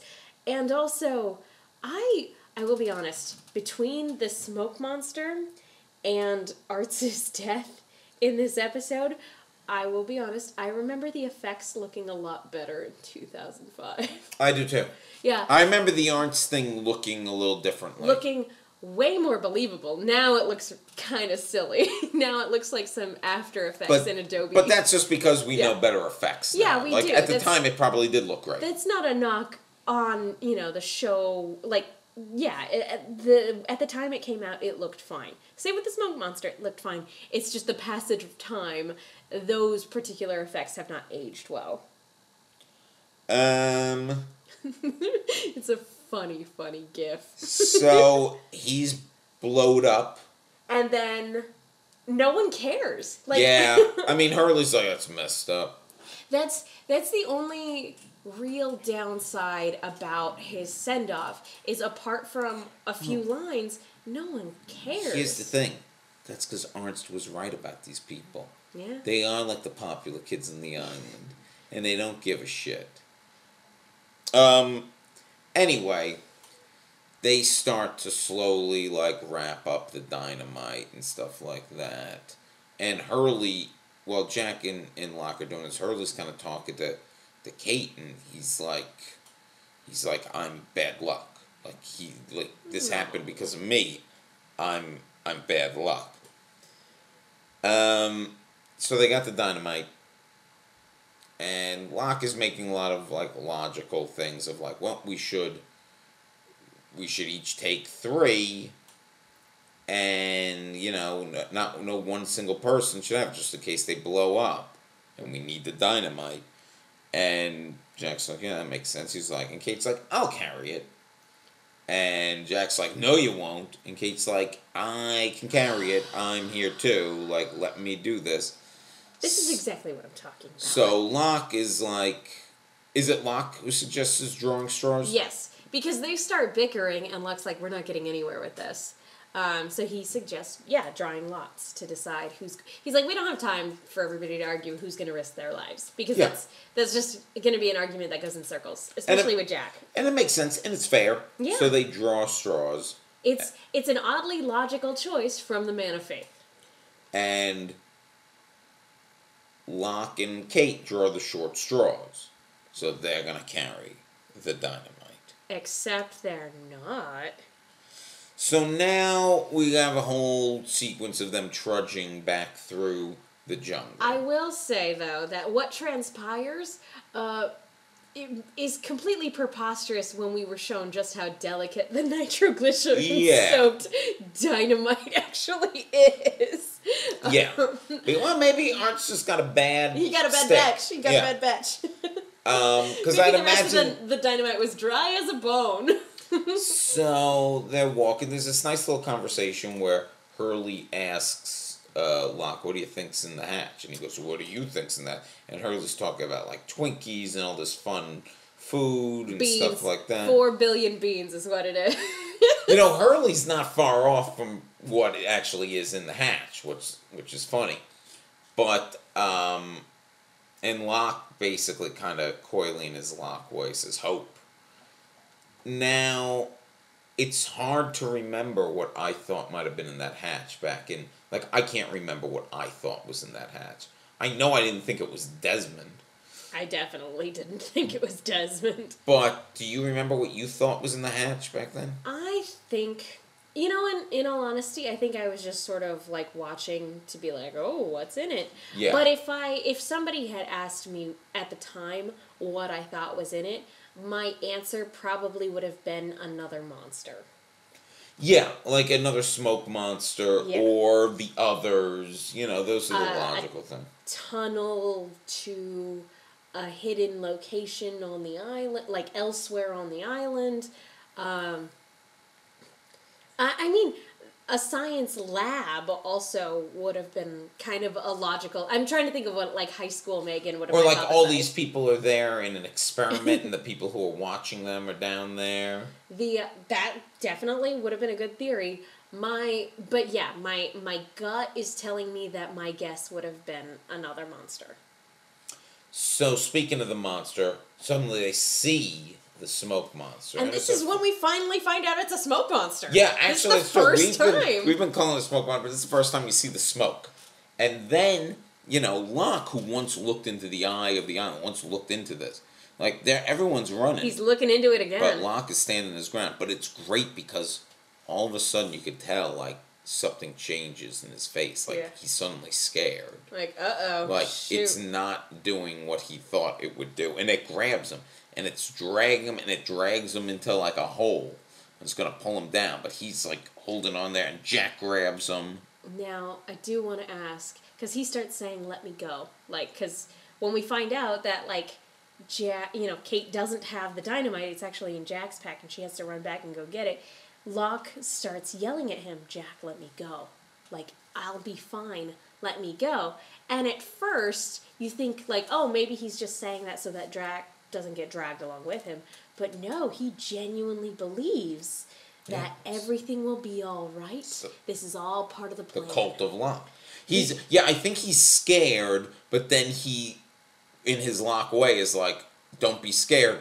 The island has a plan for me, and I'll just have to give in to that. I do want to ask you, if Jack had lost his grip, or if Jack had somehow let him go, would this have been the end of John Locke, and then, like, the Man in Black would have killed him, and then, although that doesn't make any sense with what we know about him later, but, like, would the Man in Black have found a way to kill Locke so that he could then wear Locke's face and masquerade as him on the island for the rest of the series? Well, I wonder if part of this was still kind of Locke being tested. Like that if... The Man in Black seeing what he's made of. Yeah, and the fact that he survives it probably made it more like, oh, this is the guy. Okay, I see. That's what I think, but, so I think that Locke probably would have been gone forever had he gotten pulled down. Probably. He probably would have been like Mr. Echo, just like another one bites the dust. Because he didn't quite pass the test. He probably would have been confronted with whatever main demon or main regret I'm thinking ahead to like Mr. Echo. He probably would have been met with whatever main demon he's still battling and then would have been killed. Like, that is my guess. So Jack doesn't let him go. Nope. And he's got the idea, I'm going to throw dynamite down there, and that'll somehow free. That'll kill it. And he says, and he's like, no, Kate, like, dynamite's in my pack. The look she gives him is friggin' priceless. I hate this. I hate this so much because it's such a Jack thing to do, but it's like he knows better. I don't think I would hate this as much, again, without the knowledge that she was always meant to be the main character. Like, it's bad enough that they keep robbing agency away from each other, because, we had that episode where, she drugged him to get him to finally stop and do what she wanted. But he's also, he's like, hey, if you're going to treat me like the leader of the island, then everybody do as I say. I mean, there's part of a point there that he is right. They want him to be the leader until he makes a decision they don't like. However, this was not a decision. This is a different kind of decision. And he has no right. She's absolutely right. He has no right to take that choice away from her. And by the way, from a pragmatic point of view, Jack is more necessary to the island than Kate. Yeah. Like, Kate should be carrying it because Jack is the only doctor. He is very valuable. If they already lost their other man of science, If they lose their doctor, that's borderline endgame. You better hope no one else ever gets hurt again. Well, speaking of a man of science, this kind of, once they get Locke out of that hole, they're marching on towards the hatch. And Jack and Locke have their man of science, man of faith conversation. And this is where they're finally sort of officially pitted as antagonists. And this is where Locke is like, the island brought us here for a reason. It's destiny. Boone was a sacrifice the island demanded. Which is crazy talk. That's crazy talk. It's crazy talk, except for the fact that it's kind of true. Is it though?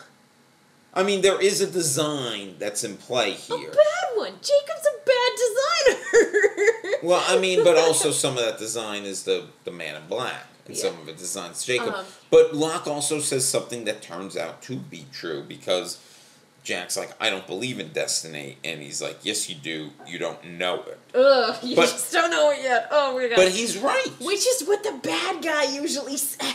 But it's in what. some But scenario. Locke. But see, that's the thing, and this is where I'm. Okay, look. That's It's like clear classic that villain though. I'm right. You just don't know it yet. But like, it's great. it's great. true though, because Jack's the one who's going to start screaming, "We have to go back! We have to go back!" And also, the other thing is Locke. Locke is right in the sense that, and this is what always drove me crazy about Jack. Mm-hmm. Jack is not willing to believe his eyes. He's not willing to believe, like, there is crazy shit happening here. So here's the thing. They saw a literal smoke monster. But how much crazier is what Locke's saying? You know what I mean? Yeah. Like, Locke's not crazy for thinking there's some kind of destiny then, because he is seeing things with his own eyes. To be fair, so is Jack, but Jack has chopped that up to dehydrated hallucinations. I do want to point out, Boone was a sacrifice. Arts was not. Yeah. No one brings up the guy that literally just died like 10 minutes ago. For me though, that's where John Locke crossed a line. It's like, no. With Boone. Yeah, with Boone. It's like, Yeah. no, this was your fault. Well, and I think he's trying to. I mean, Locke is clearly bothered by this, and I think he's also trying to justify it. That to me though is where he goes from being a man with a point to being in the wrong. It's like, you got an innocent person, you dragged an innocent person into this, and you got him killed. But he's also. He's right in terms of there's some weird, wacky shit going on this island, but as we keep reiterating time and time again, he's misguided, and he doesn't understand how badly he's being manipulated. So they get the dynamite to the hatch. They're putting the dynamite on the hatch. Jack and Kate go like some distance away with the fuse, and Kate's giving him shit about the because he pack. keeps usurping. He keeps usurping her protagonist standing. It's not fair. Jack undercuts that conversation too by saying, She's like, we need to have a talk about you being Yes. the main character of the show, and he's like, not now. no, we're going to have a Locke problem. If we survive this, we're going to have a Locke problem. Which is true. It's already being set up. Like, they've been laying the groundwork for this all season, but it's being set up as this war of ideology. Yes. Which is what I love about the show. I love that they have this. It can be a good thing. I say execution is everything, and I certainly think it's an interesting idea. Time will tell if I feel better about it later. I think Jack was willfully ignorant to too much shit that was happening on the island.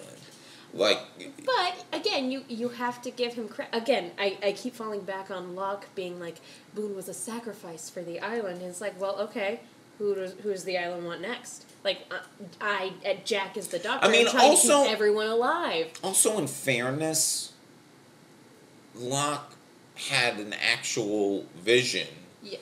that makes Well- it seem like the island was like Locke's not just pulling this stuff out of his No, ass. Like Locke Locke had can walk again. Locke walked on, but I mean, he had a vision of like the Boone, like blah blah blah, falls up the stairs, falls down the stairs, or whatever, and He didn't realize it was a premonition of what was going to happen. yes, but it is the thing that led him to the plane, and there's a bloody Boone in that, and so Locke kind of had a premonition of Boone's death that the island gave him. So obviously he believes it's a sacrifice the island wanted to make. The island basically told him that. Like I'm not, like the thing is like Locke saying that to Jack sounds crazy, but he's it only sounds crazy because we don't live in a world where shit like this happens. On the island, shit like this happens, and Locke is the only one in tune to it. If you believe that the island is good, though, like, I would think that would be the island being like, hey, prevent this. Hey, prevent this. You don't need this. But I don't believe the island's good, and I don't know if so John Locke does. we all agree that the island is bad. No, I don't. I don't believe the island is bad either. I believe the island is made up of multitudes. I think everything that is good and evil, everything that is light and dark in the universe comes from this island. That the center of this island is everything. Sounds like an important island that would stay in one place, theoretically. It's gotta move around so people can't find it. Only if it was a giant turtle. That's the only way I would accept it. So they're getting ready to blow the hatch, and Hurley notices something. This is a moment from that I distinctly remember from way back when.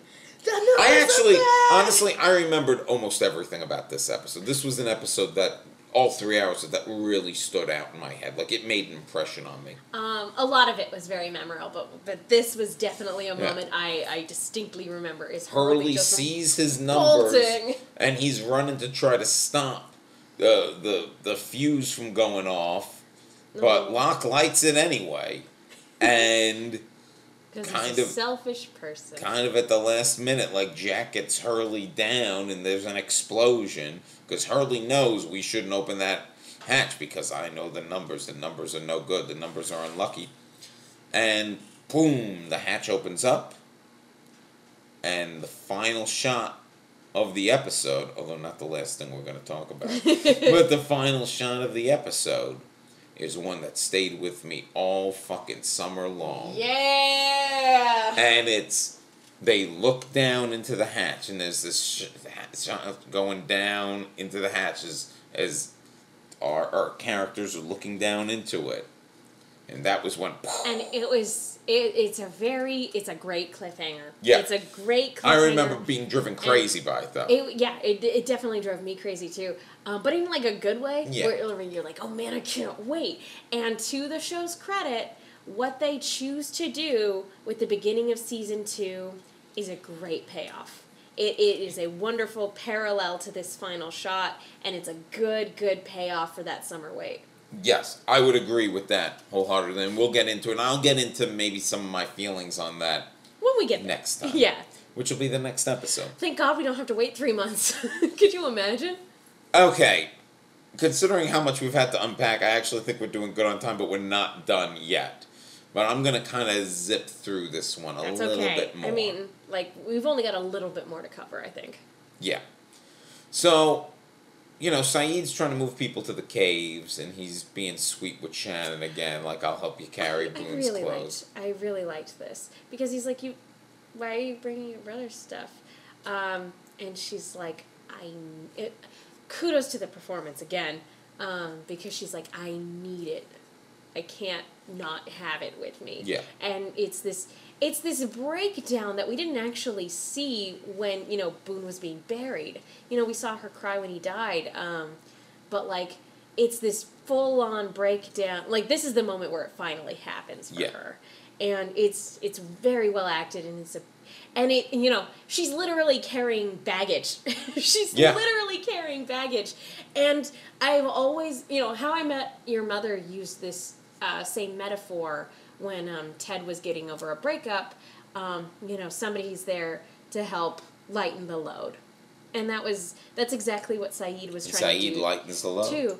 Which is, again, a nice inverse of what we saw at the airport, because she abandoned his baggage, and he's here to help with it. Yes. So we have our answer as to why that whole thing played out the way it did. Is because it's an inverse to this moment. So while Saeed's doing this, Charlie's helping Claire, who's freaking out. Claire's having she's having kind of a worried breakdown and Charlie wants a gun to protect her, and they're like, no, we're not giving you a fucking gun. We're not giving you a gun, Charlie. That's ridiculous. Last time we gave you a gun, you shot someone. You killed a dude who had valuable information for us, and he's like, I'd do it again, too. And Rousseau comes back to the beach. Ooh. And she's looking at that baby. Oh my gosh. She wants that baby. This was. Did you just say baby like Helena? Yeah. From Like From Helena Orphan from Black? Orphan Black. She wants that baby. Beautiful baby. This was such an uncomfortable thing because just like when she had Saeed and was torturing him, like you get the humanity of it, the longing of it, the desperation of it, but at the same time, she's not one to be trusted. And then you see the scratches. You see the Yes. scratches. And there was a call to it earlier where Locke was asking about the scratches on her arm. And she was like, oh, it's a bush. It's a mean bush. Or Very whatever. mean bush. And then Claire remembers, oh, this is who attacked me. Which, you know, it makes me wonder how much of the night terrors were caused by Ethan and how many were caused by Rousseau. So Rousseau steals the baby, who then Claire, now that the baby's gone, decides to give a name, Aaron. So Rousseau steals Aaron, and Charlie and Saeed set off because Saeed figures it out that the others took her baby and she wants to make a trade. So Saeed and Charlie traipse off into the jungle after Rousseau. Charlie stupidly falls for an obvious booby trap. Cuts open his head. Saeed uses gunpowder to heal it, to cauterize Ow. it. Yeah. Oh, Yeah. I'm like, that doesn't create like a wicked scar for him for the rest of the series, right? You know, and I kept thinking that we have to pay attention to his forehead throughout the rest of the Well, series. we'll start paying. We'll take a gander at season 2 because he definitely has the wound at the end of the episode. We'll have to take a look at the beginning of season 2 to see if it's still there. And I mean, look, really, I don't think there's that much analysis to do here. They get to the beach where there's the plume of smoke because that's where the others would be, and And it turns out. and they hear a baby crying, and Rousseau's there. And that's when, you know, they get the baby back. And that's when Charlie accuses her of, like, just creating this whole scenario so that she could steal the baby and keep it for herself. And that's what she's like, no, like, I legitimately thought, like, if I gave them, I heard them Because whispering she that heard they the wanted whispers that they the baby. want. The whispers, by the way, which we know aren't actually the others at this point. No, but they know the thing that can hurt you. Yeah, As we've deduced. And they're whispering about how the others want the child, but really, they're talking about Walt. Which, again, it's interesting that was the first person that Rousseau came across in camp, and she walked right by him. She just assumed it was a baby because they took her baby. Yeah. Her baby Alex. And Who is doing all right for herself on the island. from now. From now. Yeah. She won't be for long. No. You know, she's got a plum position. She's the daughter of the head of the others, basically. But, like, it's such a tragic scene where, you feel the heartbreak and the desperation, and she just wants her baby back. And Charlie does not cut her any slack. He No. calls her pathetic. Well, because, yeah, again, a nice callback. But at the same time, you understand, you know, she has nothing. She has nothing. But, like, there's also this guilt and realization because, like, she's become the thing that ruined her life. Someone stealing her baby ruined her life. And coming to this island ruined her life, but, like, really more the baby stealing. And she's just done that to someone else. 2 more things I want to bring up before we wrap this up. Heroin. Exactly. And so matter-of-factly, like, say it's like, oh, here's that plane. Oh, and here's heroin. And it's like, it's such like, he says it's so matter-of-factly, but we know how much that means to Charlie. And that's going to come into play. And so it's interesting that he calls Rousseau pathetic when he, in fact, is again hiding heroin in his bag. And one important thing I forgot to bring up during the trek out of dark territory. At one point, giant bird scares them. Oh, that's right. And they're like, Bird! But that bird Comes back. comes back. That's the Hurley bird. Now I have to wonder if that's not a reference to, like, because a lot of this show is Stephen King inspired. Did you ever read the original novel for it? Yes. For anybody who hasn't read the original novel, it isn't just Pennywise the Dancing Clown. He actually appears as that very rarely in the book. He just keeps changing form, and to one of the kids, he appears as a big bird.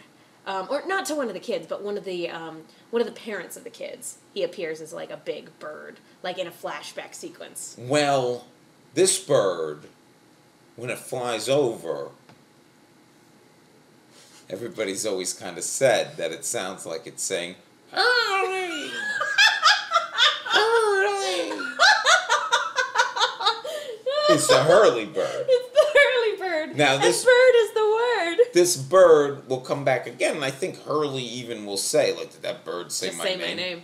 Yeah. I'm gonna have to. But this sadly- bird, You know how a couple episodes ago I was making a big deal about having watched episodes with closed captioning on. I should have put that on just for the Hurley bird. Yeah, this was one of the few moments where I was looking away from the screen, and so I wasn't looking at the captions. I'm gonna have to go back. Oh, that's the best. That's the best thing I've ever heard in my entire life. So, does the Hurley bird come into play? I don't know. But Nah. Megan, I think we have to wrap this up. The We're only closing in on 2 hours. I want to bring up though, Son at one point trying to comfort Claire goes, "Aaron, that's a lovely name. What does it mean?" And Claire goes, "I don't know what it means. It's just the baby's name." Aaron, it's got a Hebrew meaning. Obviously there's the biblical Aaron, who is the brother of Abraham. But there's also the meaning of the name Aaron is lofty, exalted, high mountain. So, lofty and exalted on an island where many people have delusions of grandeur. I was about to say the line from Pulp Fiction when the woman asks him, Bruce Willis, what his name, Butch, what does Butch mean? And he goes, I'm American, our names don't mean shit. But Claire's not even American, so that doesn't work. Okay. What kind of citizenship does Aaron have on the island? Yeah, Being that's a born good on the question. I island? guess he's an Aussie citizen. I guess so, yeah. So, what is your Man in Black? What is your dark side of the island? This This again, is a tough one. Most of the stuff I have to complain about, is larger narrative stuff as it shakes out later. If I were to pick one narrative Man in Black, it would be Jack usurping Kate.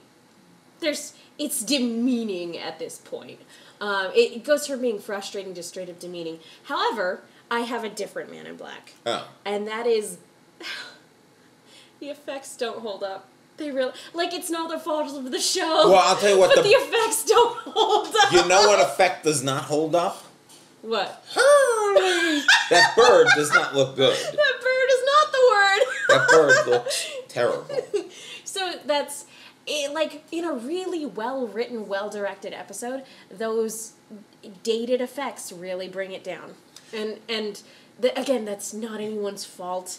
It's just the progression of time. I'm just, for lack of anything else, I'm going to say I think it's a little shitty that Claire is the only one that doesn't get a backstory. Fair. in the airport run. She gets a beat, but she doesn't get her own flashback. No, what the heck? And there would have been a way to give her one, and I wouldn't be shocked if there's one on the cutting room floor. That would make a lot of sense. I don't know if you have any deleted scenes on your DVDs. You know what? I should look at that. Yeah, we'll bring it up next time if they exist. But yeah, because that I feel like is a scene that should have been in this episode too. And what's your light side of the island? There's a lot. There's so many good things in this. I'm probably gonna have to go with the best thing being everybody coming together to launch the raft. That was so that is always the most compelling part of Lost is everybody coming together. But I think I know what yours is going to be, so I'll hold off on saying that.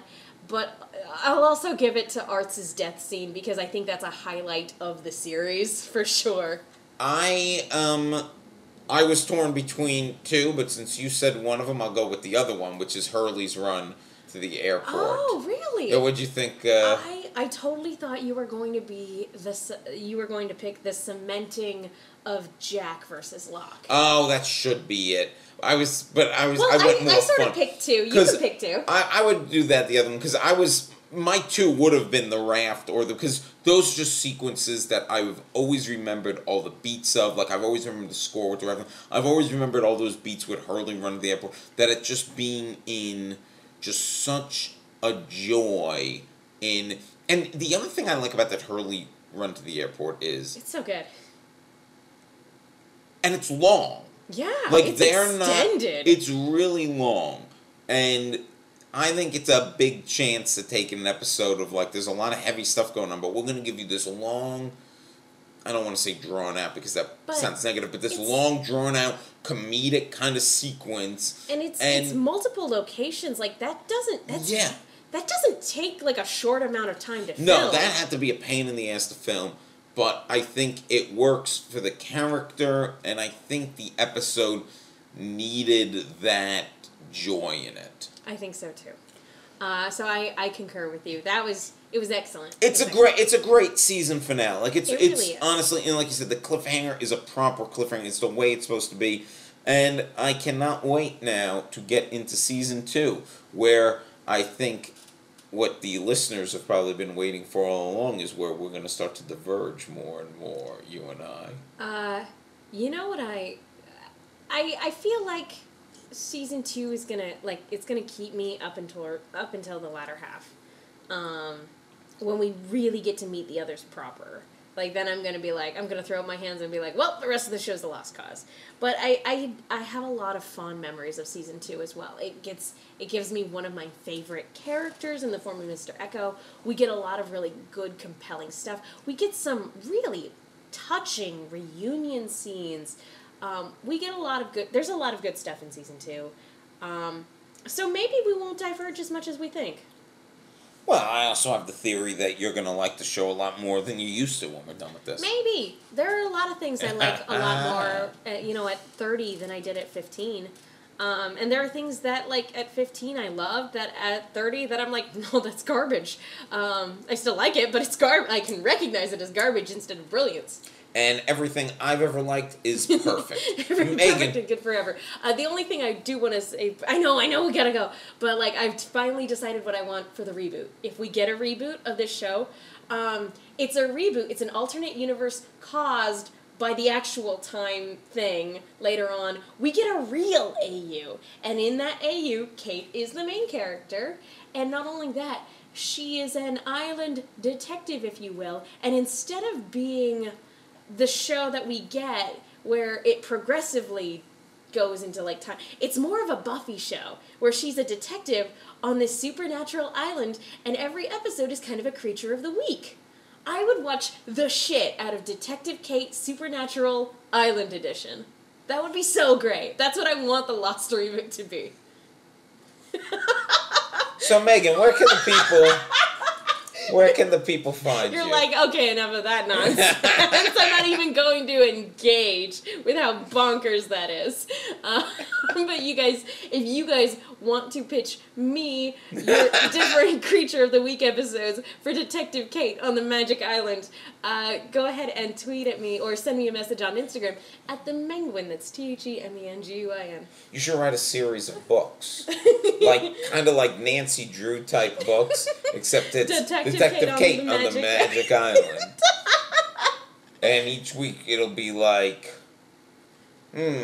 I wonder who ate the last bag of peanuts from the plane. Detective Kate's gonna figure out Detective who Kate ate is that. on the case. Yeah. I wonder, and I wonder... Everybody suspects Hurley. Plot twist, was actually Walt. Yeah. You can follow me on Twitter at TheRealWillLink, and you can buy my book, Crazy About Kurt. You can buy it on Amazon. It's on Kindle. It's super cheap on Kindle at only $1.99. And on paperback, it's $12.99 because, it's a physical thing that needs to be printed. So, But buy both. Congratulations again. I'm so proud of you. Yeah, it's great. It's great. We've been doing pretty good with it, although I got my first angry tweet today. Whoa! You got, hate on social media? Yeah. That means you've made it, man. I don't think the person read the book, but they saw the synopsis and they were like, no, just stop. Wait, so all they managed to read was the synopsis? Yeah. Something tells me that's all they can read. And I was what? Snap! And here's the thing, I was... Drop. Don't at me. It took so much all my willpower to not just write them back, but I did not because it's I mean, you can't engage. You can't engage with the trolls. You just can't. He was looking for attention. Yeah, but I mean, it's I was gonna be like, you don't even know what this is about. Clearly, again, literature is not this person's forte. Alright, well, until next time, and definitely until next time, see you in another life, brother.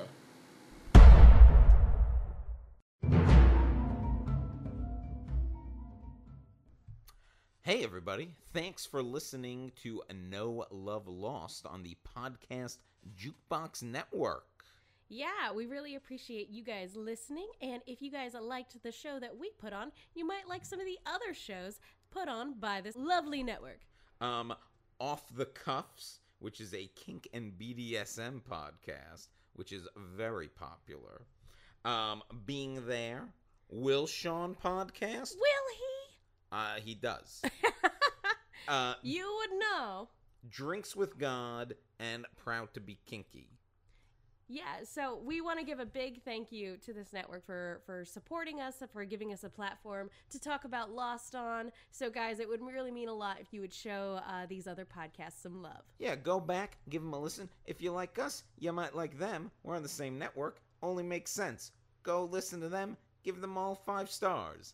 Do that, and then also give us 5 stars. Yeah, we could use it.